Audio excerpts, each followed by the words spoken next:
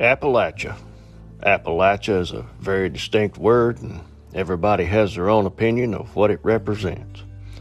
Moreover, though, whether it's right or wrong, it stirs up images of everything from indescribable mountaintop beauty, deep forest, and cabins in the wood to trailer parks, meth heads, extreme prejudice, and xenophobia. The fact that one word can bring up such a huge response is an ode to its far-reaching influence in society. The Appalachian Mountains are the oldest mountains in the world. They once towered 30,000 feet into the air and currently stretch from Canada through 14 states all the way to Louisiana. The inhabitants of these mountains, through the many years of their existence, have lived through and witnessed what can only be described as horrendous, demeaning, and even downright unbelievable. History, as we are now learning every day, is not exactly what we've been told, and what was once thought to be nothing more than fairy tale is now coming to light as truth. I often hear references to the movie Deliverance, or people making funny banjo sounds when describing the Appalachians.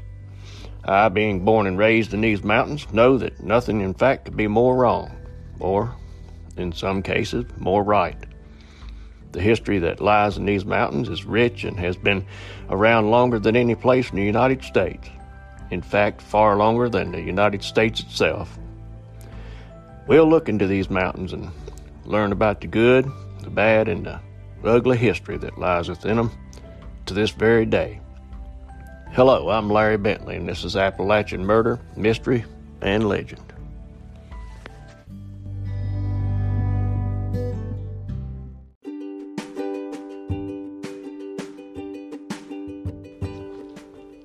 Happy Halloween, and welcome back, my good friends. Thank you for your time again today. I can think of no better topic for Halloween than monsters. When we think of a monster, most of us have our own ideas of just what a monster looks like. Most folks, I think, imagine their monster as something ugly and despicable to look at, and, well, that might be true. A true monster isn't really measured by their looks alone, but by their actions.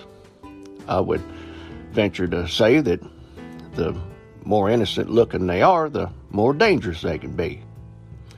I read history and research the past so that we might learn how not to repeat our mistakes.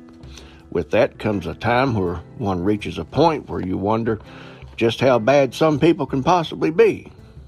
You also think that, quite possibly, you've pretty much seen it all. That's when you get a wake-up call in the form of a monster that you couldn't even begin to understand. I use the word monster not because it sounds good, but it's the only fitting description of the story that I came across. So, go on in, make yourself at home, and let me tell you about the monster from Bristol.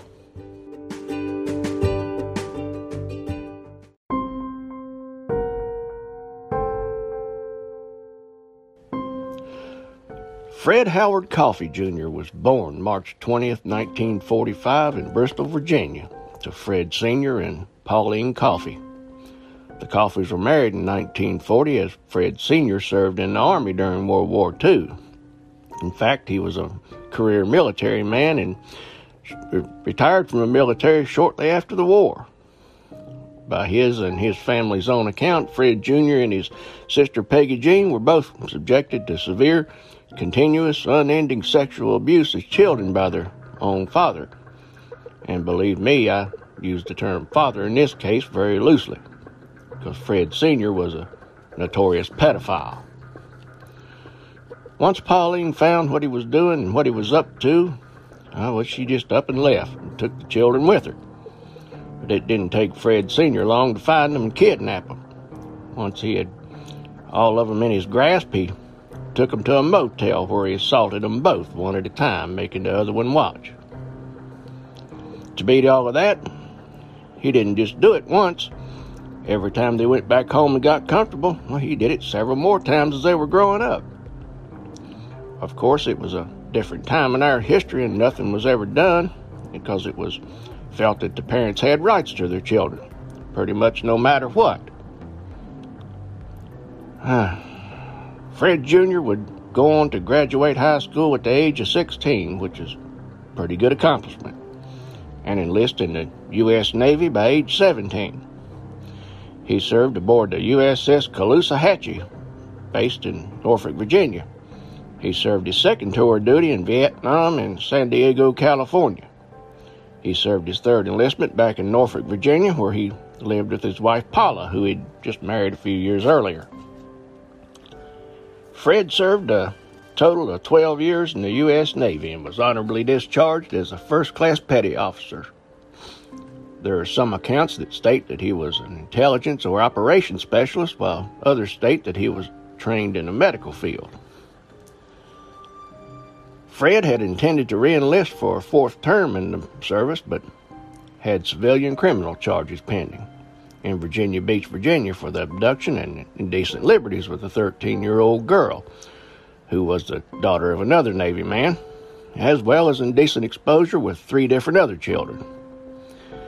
That led to him being denied re-enlistment by the Navy, and he was subsequently convicted on 2 counts of child molestation in Virginia Beach.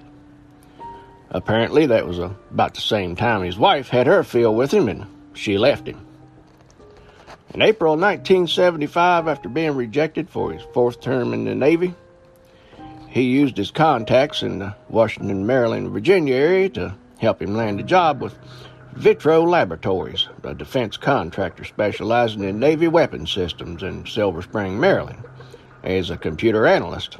He was then living in a motel in Maryland, so I guess he was probably, sure enough, some type of an operations specialist in the Navy.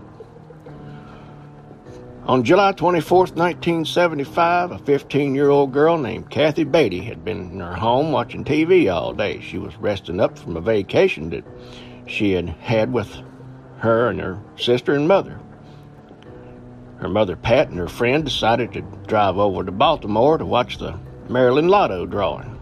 They left Kathy there, and her mother had given her permission to ride her bike while they were gone, but she just needed to be in by the time it got dark. Now, you may wonder why on earth somebody would drive to watch a lottery drawing. Well, you got to remember, it's the 1970s. There wasn't any Netflix, cell phones, or even home computers yet. So if you weren't into As the World Turns, The Edge of Night, or General Hospital, you listened to your favorite radio stations or found something else to do until Walter Cronkite went off and the TV shows came on. I remember it well. Anyway, when her mother returned home after dark, she noticed right away that there was no lights on in the house and thought that to be very odd. But after all, there was a thunderstorm at the time, so maybe the power was out. Well, that wasn't the case, and Kathy was nowhere to be found, so her mother and friend went about searching for her. She checked everywhere that she thought Kathy would be in all of her usual places, and she didn't find anything. Pat's sister suggested that she check a place called The Hill, where the local teens like to meet and hang out. Well, she went over there, and there's where she saw a police car circling the area, and she flagged it down. She explained to the officer that her daughter was missing, and the storm was so bad that she couldn't search for her. He told her to go on home and wait by the phone. If Kathy wasn't home by the morning, file a missing persons report. He said he would go up on the hill and look around and see if he could find anything. And Pat went home, sure enough, and sat by the phone all right. She called everybody that she could think of to see if they'd seen her daughter.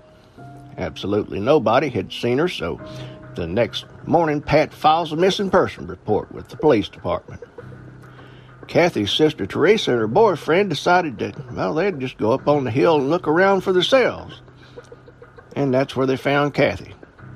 Her pants and shoes had been removed, and she had a severe head wound, but miraculously, she was still alive. She was rushed to the hospital where she lay in a coma for 11 days, and, well, she finally passed away from blood poisoning of all things. It was found that she had been sexually assaulted, and witnesses last saw her walking toward her house from a local school.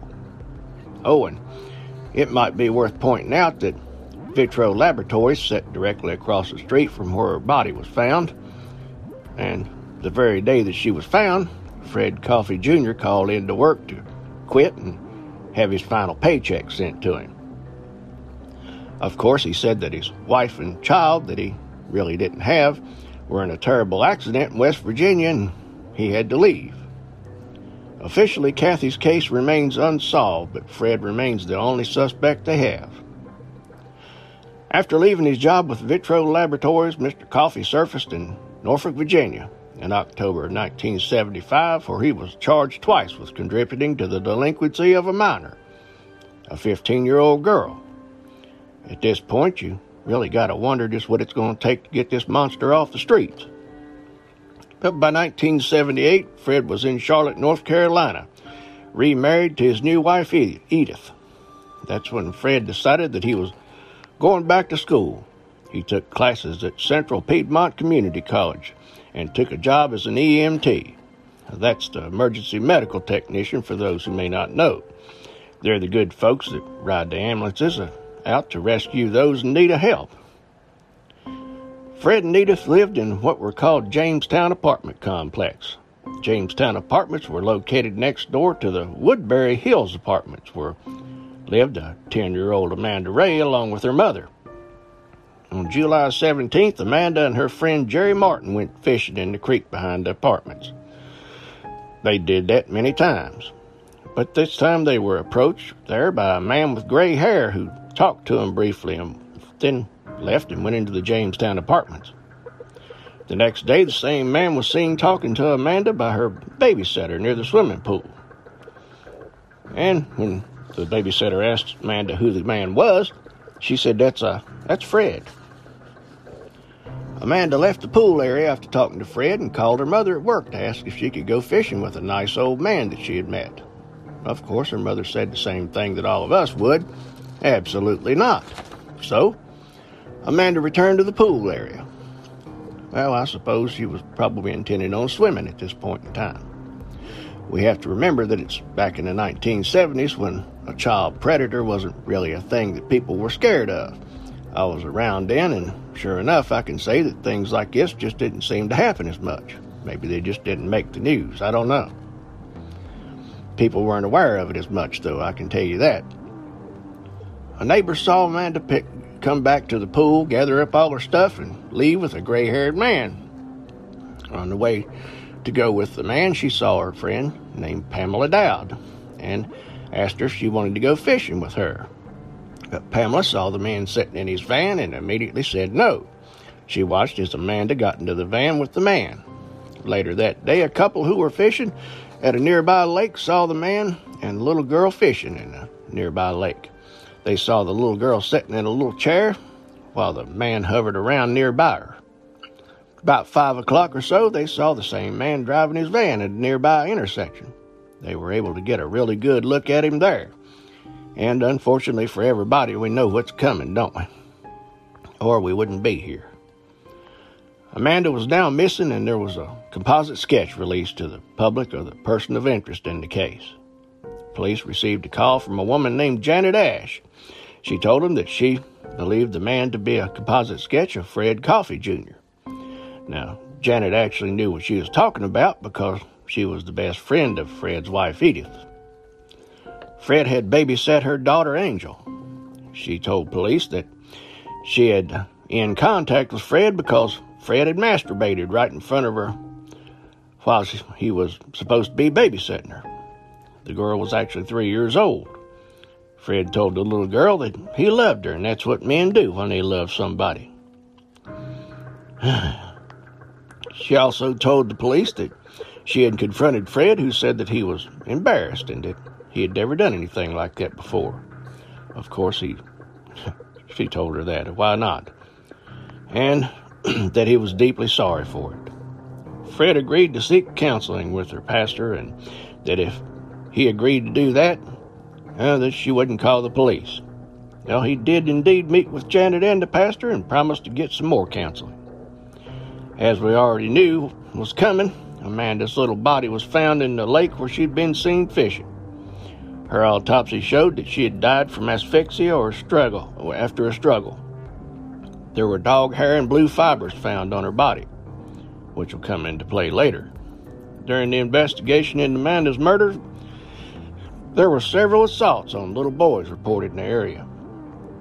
Also, after becoming the prime suspect in Amanda's murder, suddenly, without reason, Fred just up and dyed his hair dark brown. Folks, this guy's just getting started. I'll be right back. You're listening to Appalachian Murder, Mystery, and Legend with Larry Bentley.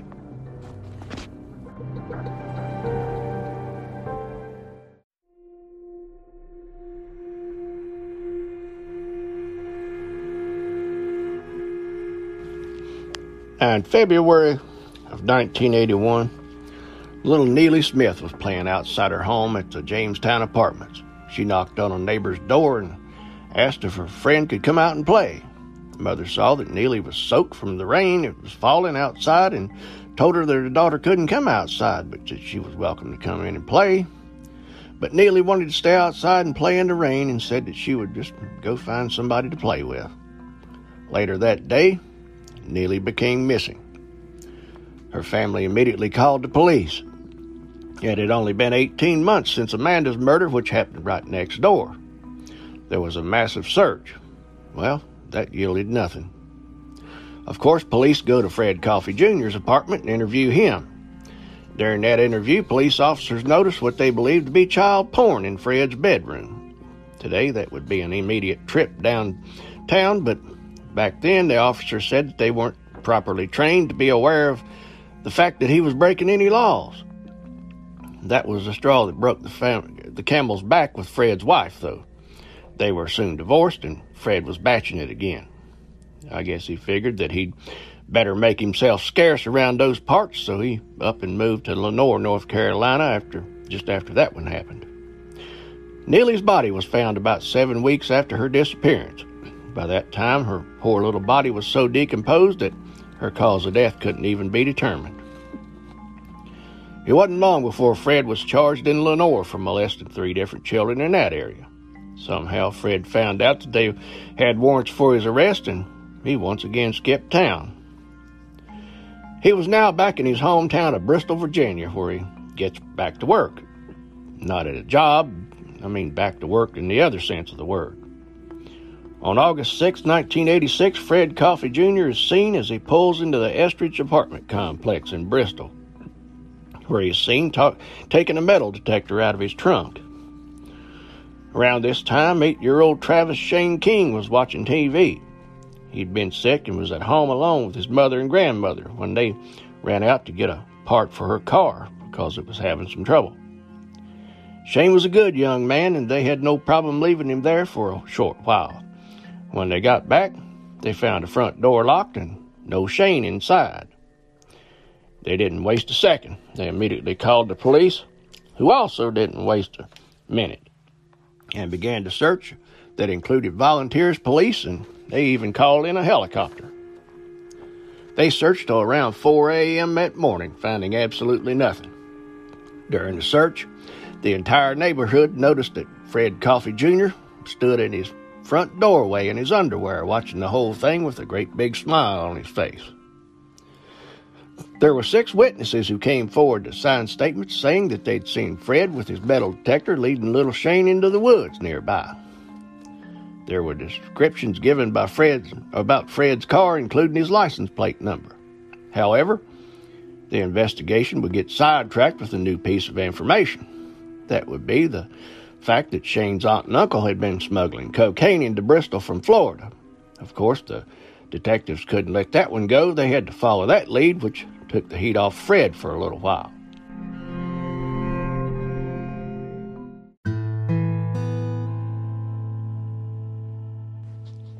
Meanwhile, there was a composite sketch released in the newspapers of the prime suspect wanted in connection with the abduction of little Travis Shane King.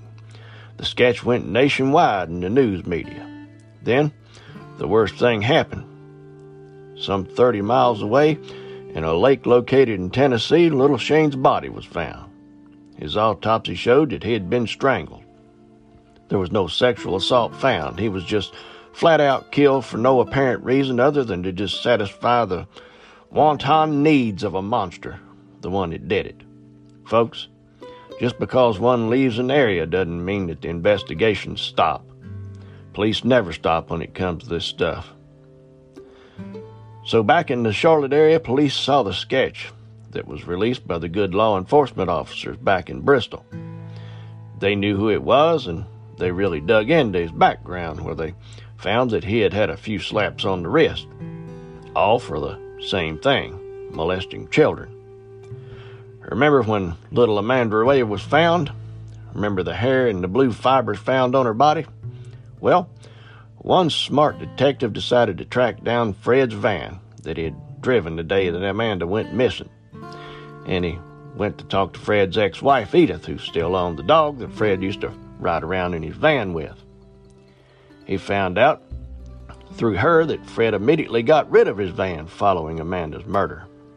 The detective was able to find the van, which had been purchased from Fred, but the one who owned it at the time had just parked it in his garage. Really didn't need it, he just hadn't driven it. Now, that was thought of as a heck of a lucky break, but we in the mountains know what mountain karma looks like when we see it, don't we?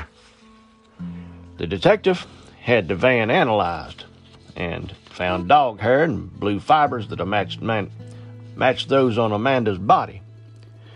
And it didn't take them long to hit the road to Bristol with a search warrant where they found more of the hair in Fred's own couch, which he had been so stupid as to bring with him back from North Carolina. All of it matched.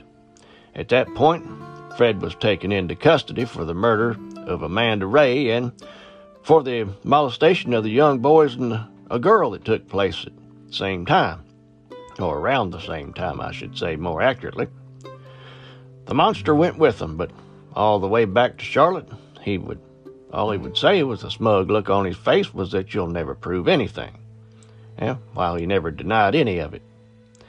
He was brought back to Caldwell County, North Carolina, where he pleaded guilty to 9 counts of indecent liberties with a 12 and a 13-year-old brother and sister, and another girl, and he was sentenced to 50 years in prison for that. He was convicted of first-degree murder for the abduction murder of a 10-year-old little Amanda Ray.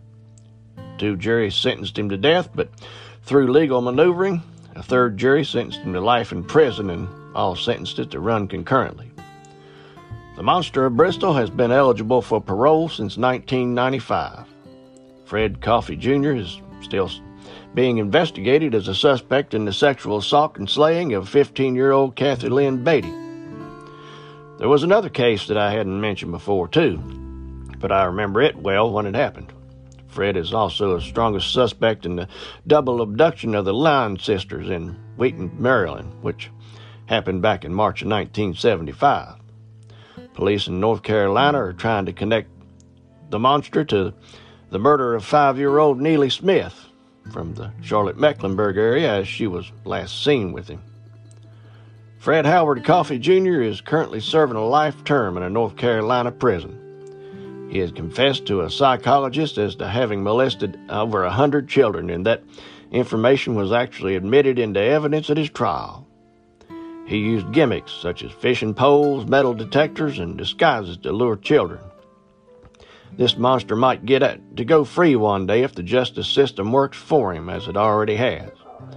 Thank God in heaven that so far they've been able to keep him locked away, but sometimes all it takes is one parole hearing to go a certain way and he could just dance out the front door. We've talked about Mountain Karma before. Yeah, he may be better off staying right where he is for his own good. Now, I'm not insinuating a riot against him, or I'm not saying that any of the good Appalachian mountain folk would or should do anything to him if he should get out. I'm just saying that we who live in these mountains know all too well that these mountains have a way of bringing karma for those who richly deserve it, and we've all seen it. May God bless the victims and the victims' families of any of these monsters have done this to them. I hope our story wasn't too harsh for you today. Sometimes things just ain't pretty and they need to be told, as this one sure did. Please go over to our Patreon page at patreon.com, search Appalachian Murder Mystery and Legend, give it a look over. We have exclusive episodes there and early release ad-free episodes of upcoming. You can also support the podcast by clicking the link in the show notes. And one other thing, we've been added to iHeartRadio, and maybe you'd go over there and give us a listen if you like. Maybe, I don't know if you can even follow or subscribe over there. I'm not sure exactly how all that works because I am an IT expert, as all of you know. Or you can go over to our Facebook group, Appalachian Murder, Mystery, and Legend Podcast, where we can discuss everything Appalachian or whatever else you'd like to talk about. I'll be back soon with another Appalachian Murder, Mystery, and Legend. I'll see you then.